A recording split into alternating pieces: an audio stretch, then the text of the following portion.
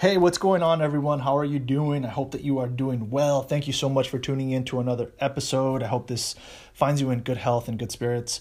I wanted to give you a quick update that came out from the National Conference of Bar Examiners. They have now decided to announce the dates for the bar exams in the fall. And yes, exams. So what they said basically was to provide here, I'll just read you the three paragraphs. At NCBE, the National Conference of Bar Examiners, we understand the anxiety and frustrations that law students and graduates have regarding the uncertainty surrounding administration of the July bar exam.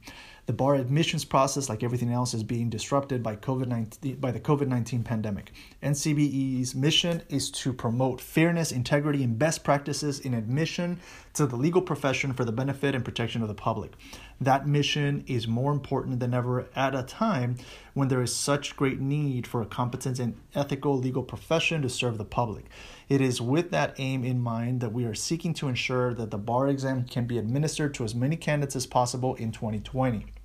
So, they're definitely putting forward their, their context for why they are scheduling a bar exam in the fall. Basically, we want to hold a bar exam, right? And we will be providing that option for jurisdictions. Okay, so getting to these dates, to provide needed flexibility for jurisdictions and candidates, in addition to preparing materials for a July bar exam. So there might be jurisdictions that have the bar exam in July. Maybe they're providing materials for the July bar exam.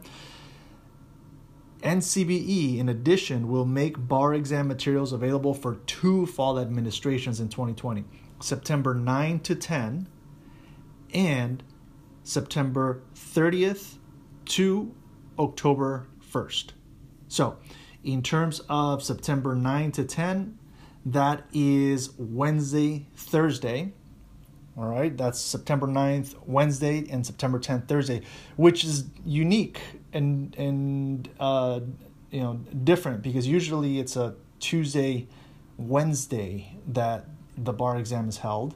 But September 30th and 1st of October is the second one.